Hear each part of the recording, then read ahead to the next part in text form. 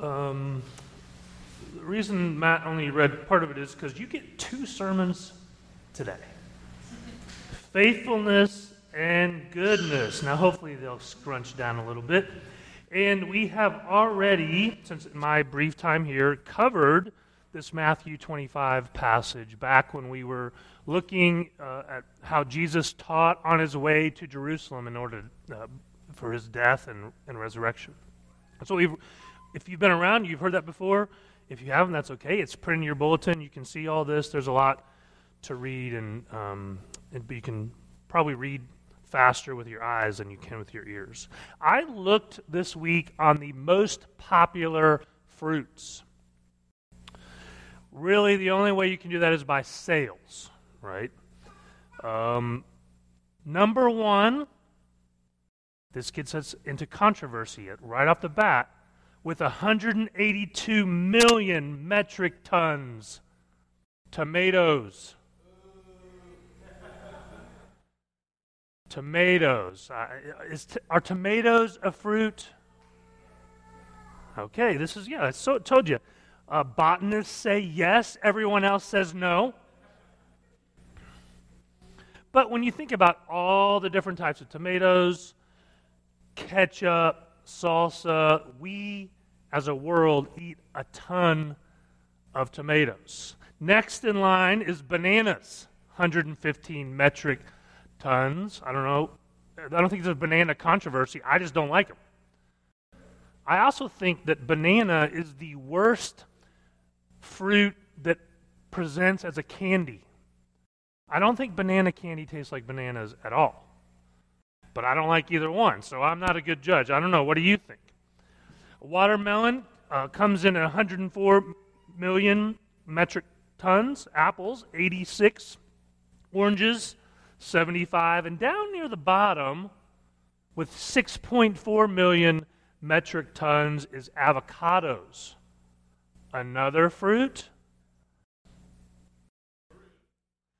I'm sure durian sales are skyrocketing across the world. Look it up. Find out how many. I told you before, I really like fresh pineapples. They're not high on the list. They're also larger, So this is more, I think this sermon today, although we do have self-control coming up, everybody's favorite fruit of the Spirit, but these two are a little more in the avocado area than the tomato area. Faithfulness and goodness, not 2 super sexy fruits. Let's talk about faithfulness first. When I think first thought of faithfulness, it is how many weddings I've done. As a college pastor, lots of weddings, not very many funerals, thank the Lord. I've probably done getting up close to 100. And I would always remind the couple, it's so beautiful and cool to see these 2 people standing right in front of you. And, until they say these words, they're not married. It's mind-blowing in some sense. They could go the other way and not have been married. But in the space of 30 seconds to a minute, they vow to each other, and that's the deal. It's words. There's no special ceremony exactly. It's vowing the words in front of God and witnesses, not in the backseat of a car or something like that. And the vows are to what? I always make this point. They are to the future. Everyone knows that they love each other right now, or they wouldn't be standing there. Look at all the time and effort that's gone into this day. All the clothes and planning. We know they love each other then. But you are vowing love, sacrifice, devotion, in plenty and in want, till death do us part, 5 years from now, 10 years from now, 20, 30, if the Lord will grant you such a that. It's not in that moment. See, you're vowing to be faithful in the future, during the good times and during the rough times. And so that vow that you make, excluding all others, taking only for myself, this person orders your relationships, directs your affections, promises your time, set aparts your body. Wedding vows, faithfulness. You know, another vow that we take either as parents or as adults is our baptism vows. That is another one, and you get it placed on you here in our Presbyterian ethos. It gets put on you, and then you grow up into it. You start to understand it more. But that baptism vow also calls you to be faithful, to work out your relationship with the Lord and with the church that you have vowed or been vowed to be committed. And that's going to take sacrifice. So we have these calls to be faithful to our spouses, to our friends, to our children, to our employees, our employers. And the fruit of the Spirit that calls us to that, again, the fruit of the Spirit. So in a supernatural way, it's connected into dependability, or grit, or stick-to-itiveness, faithfulness. And the reason is because God is faithful. We sung about that, or we knew that was the song, Great is Thy Faithfulness. And that, of course, comes from Lamentations 3:22 and 23. The steadfast love of the Lord never ceases. His mercies never come to an end. They are new every morning. Great is your faithfulness. Amen. Amen. God is faithful. That's why we are faithful. Psalm 23 tells us that He is faithful as we go through the valley of the shadow of death. He is with us. It's like the footprints poster, right? He's carrying us through the sand. That's how we know He's with us. So in Matthew 25, and we've talked about this before, we have this parable. And it's connected, of course, to God sending Jesus. And in this parable, the master comes and he gives talents. These are like 20 years' wages, which depends on how much you make as to how much you think that is. Some of them may be $20, you know? And he says, I'm going to go away. And in the in-between time, I want you to take these talents, gifts, graces, possessions, even in some sense the representative of all the work that got done to get those. And I want you to be faithful because I'm coming back. So he gives instructions to the workers about what to do with these talents and wages. And then, well, he comes back. And you can see the 5 made the 5 and the 2 made the 2. And whenever that happens, what does he say? Well done, good and faithful servant. You have been faithful over a little, and I will set you over much. And enter the joy of your master. He says it again. Well done, good and faithful servant. You have been faithful over a little. I will set you over much. Enter into the joy of your master. I gave you a little. Now, one of them he gave 100 years' wages. That doesn't seem like a little, but to him who owns everything, it was a little. And then the one didn't do anything. Didn't do what the master had wanted.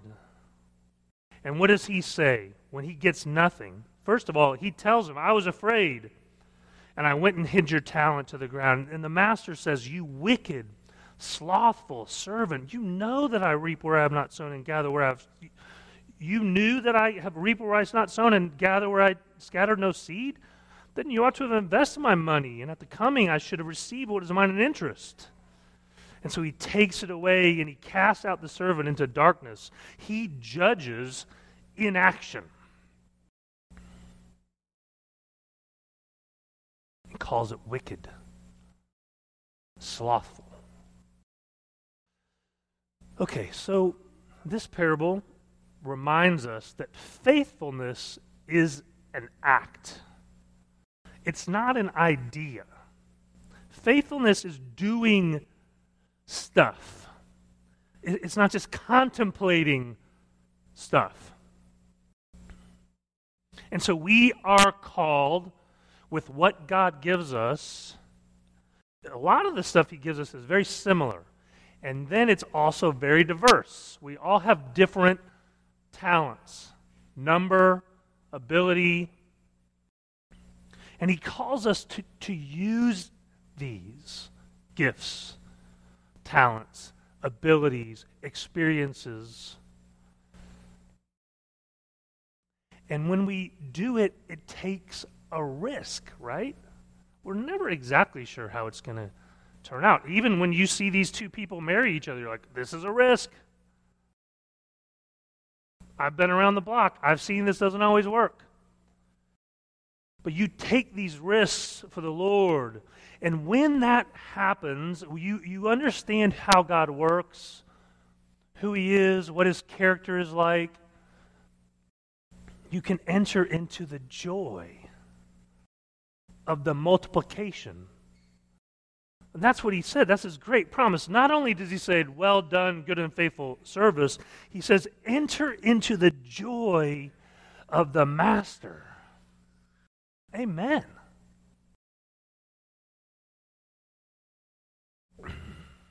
So are you faithful? The answer is yes. You're faithful to something. There's not like a neutrality of where we hang out in the middle of not being faithful to stuff. You are faithful to a lot of things, ideas, people, attributes. Sometimes you're going to say, well, I'm going to never do this. Remember we talked about that last week. Never say I'll never do this, but you have this thing, or I'll always do this. And so you have some ethic allegiance. What are those things? You know, like never let them see you sweat is one. Okay, well that's going to change the way you react to certain circumstances. Never be hurt ever again. That's going to change how you respond to things. And so we have these baselines that we're faithful to. People can be faithful to really terrible things and not even know it. Or faithful to organizations that destroy and not understand it. Some of the things we're faithful to are right and godly, and some of them are wrong. Principles, values, teams, sides.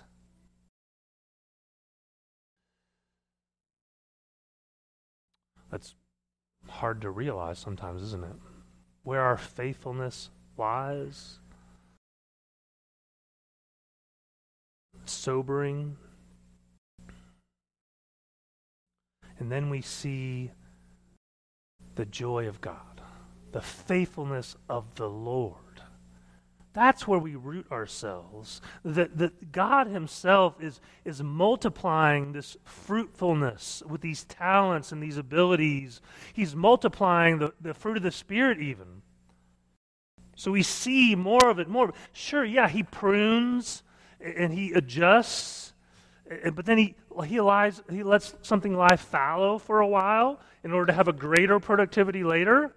But he wants this fruitfulness, not a distance and passiveness, but a beautiful life in the Son, a sacrificial life in the Son, united life in the Son. And that changes duty into choice. So faithfulness is connected to duty. But that's one of the problems is we think we're actually faithful when we're really dutiful. they're connected. But when you can go from duty into choice, I'm choosing faithfulness because my heart is changed, my affections are changed. That changes your total perspective. It changes service into a delight.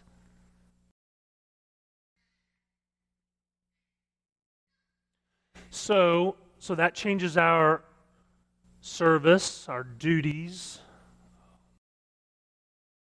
and this is hard, into a delight to be on the session, to be on the deacon team, to be on the pulpit search committee, to be on staff, to help lead worship, to lead small groups, to volunteer in various things that need to get done around here. Our tithing becomes a delight. So happy that we get to. Our prayers become delight. Think about foster parents and teachers and caregivers and RUF campus ministers and pastors even. This church is a delight. It certainly is to God.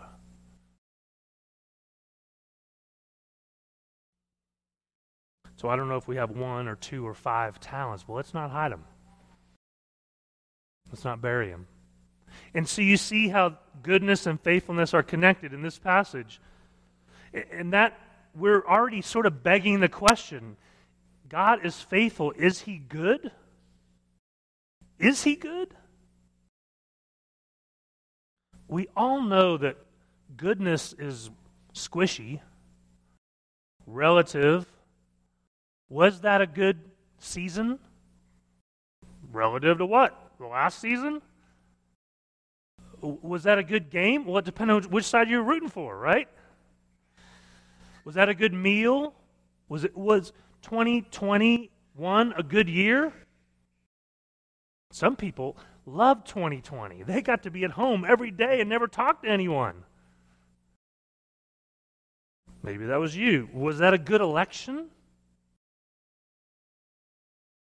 50.1% thought so, and 49.9% didn't think so.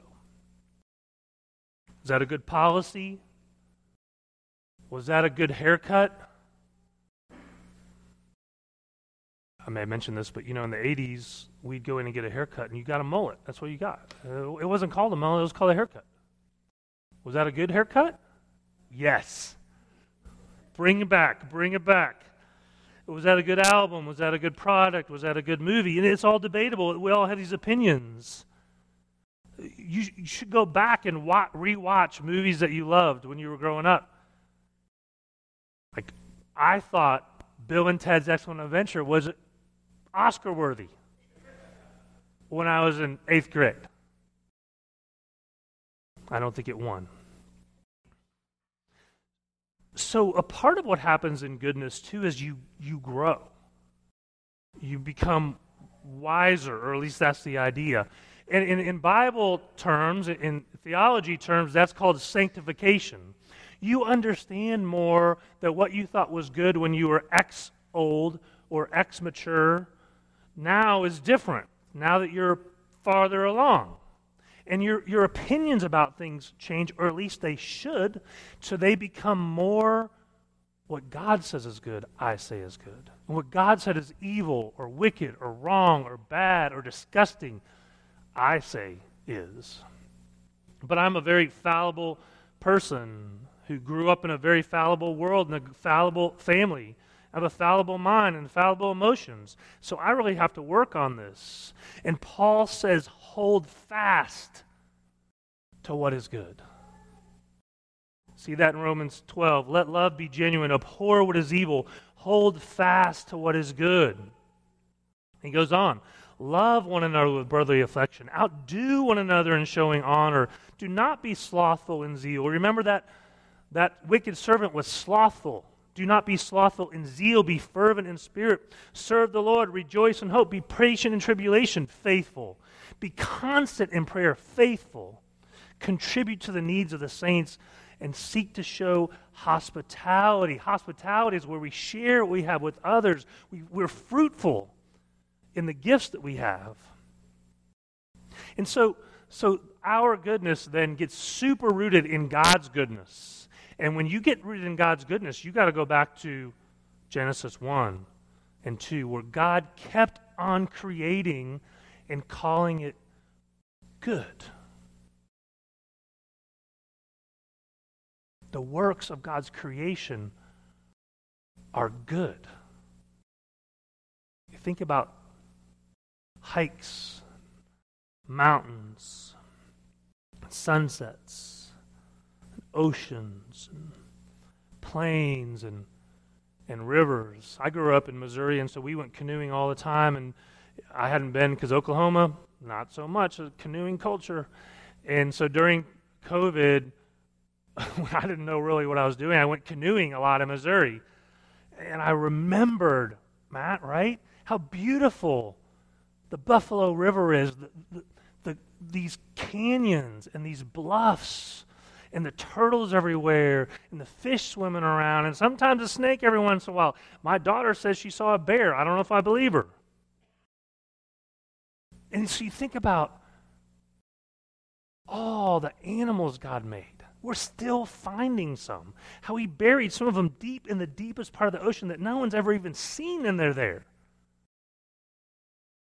Bison to lightning bugs, all the flowers, all the grasses, all the herbs.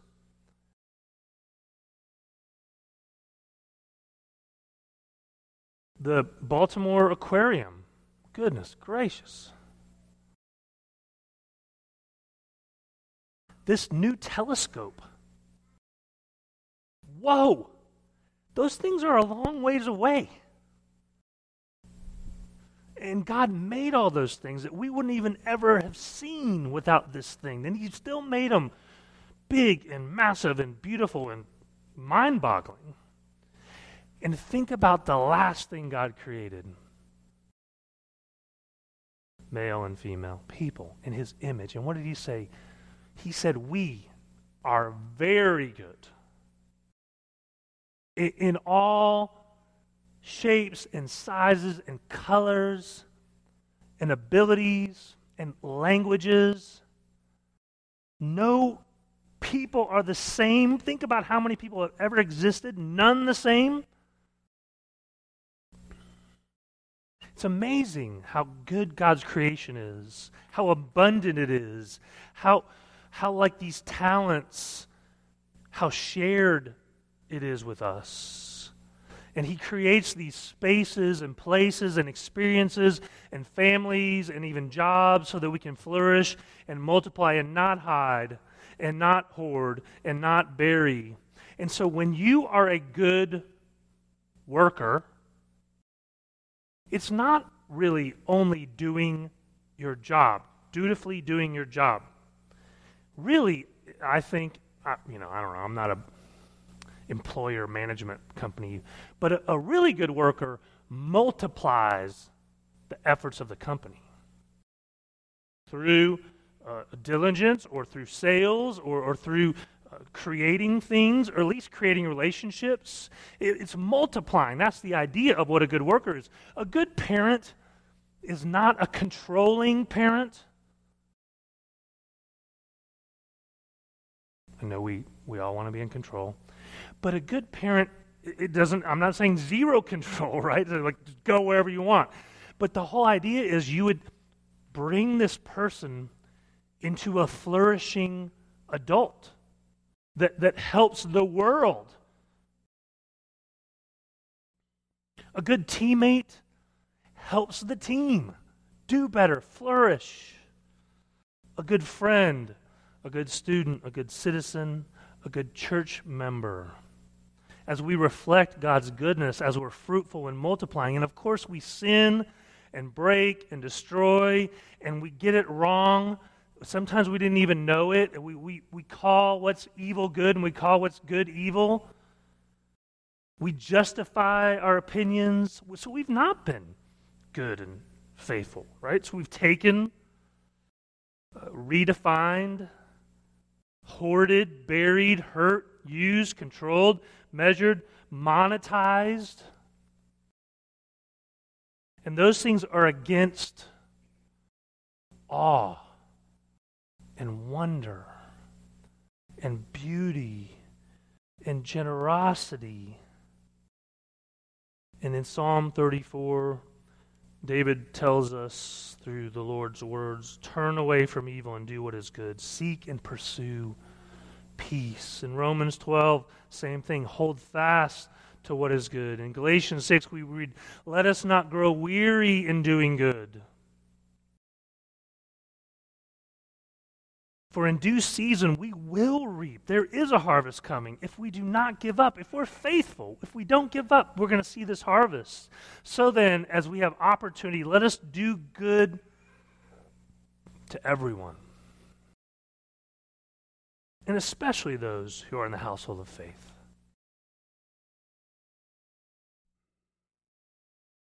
These works of the flesh that we're talking about in Galatians 5, remember those we talked about at the beginning? Sexual immorality, impurity, sensuality, idolatry, sorcery, enmity, strife, jealousy, anger, rivalries, dissensions, divisions, envy, drunkenness, orgies, and the like.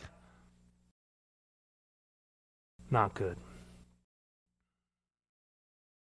We're called to hold what is good, these fruits of the spirits, and have genuine love and honor and fervent, patient prayer, so we contribute and we show hospitality in all of creation. We share what we have and we see the redeeming love of God. So the goodness of God, and all of that, comes to us in the fruit of the Spirit, and it goes from us out into the world to show the goodness of God.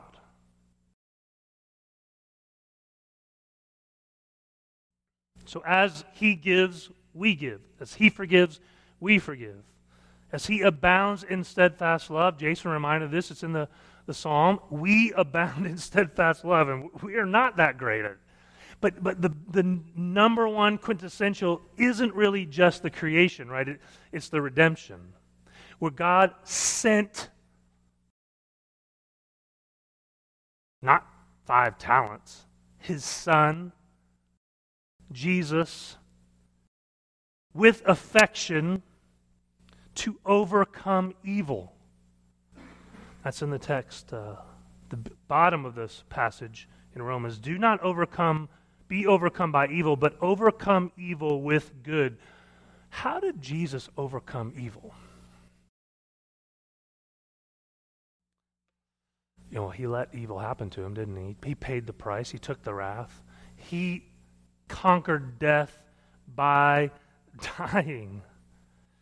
Galatians 6 and earlier says, bear one another's burdens and so fulfill the law of Christ. How did Jesus bear our burdens? He took them. Goodness gracious. So we certainly cannot do this perfectly, but He did. He even did it for those who can't do it. It's always going to be the temptation is, okay, go out, do good. That's your job this week. Yes, okay, but we cannot. So we have to come to Him confessing and be broken by it and repent and be invigorated by the Spirit as we then love His creation, especially people, as we share, as we seek redemption, and as we ultimately understand what Psalm 16 says, you are my Lord, I have no good apart from you. We really got to think about that. Are we willing not to just quote that verse, but to believe that verse? So often we think that good is this curated box that gets sent to me once a month, Or it's the new dress that I got to buy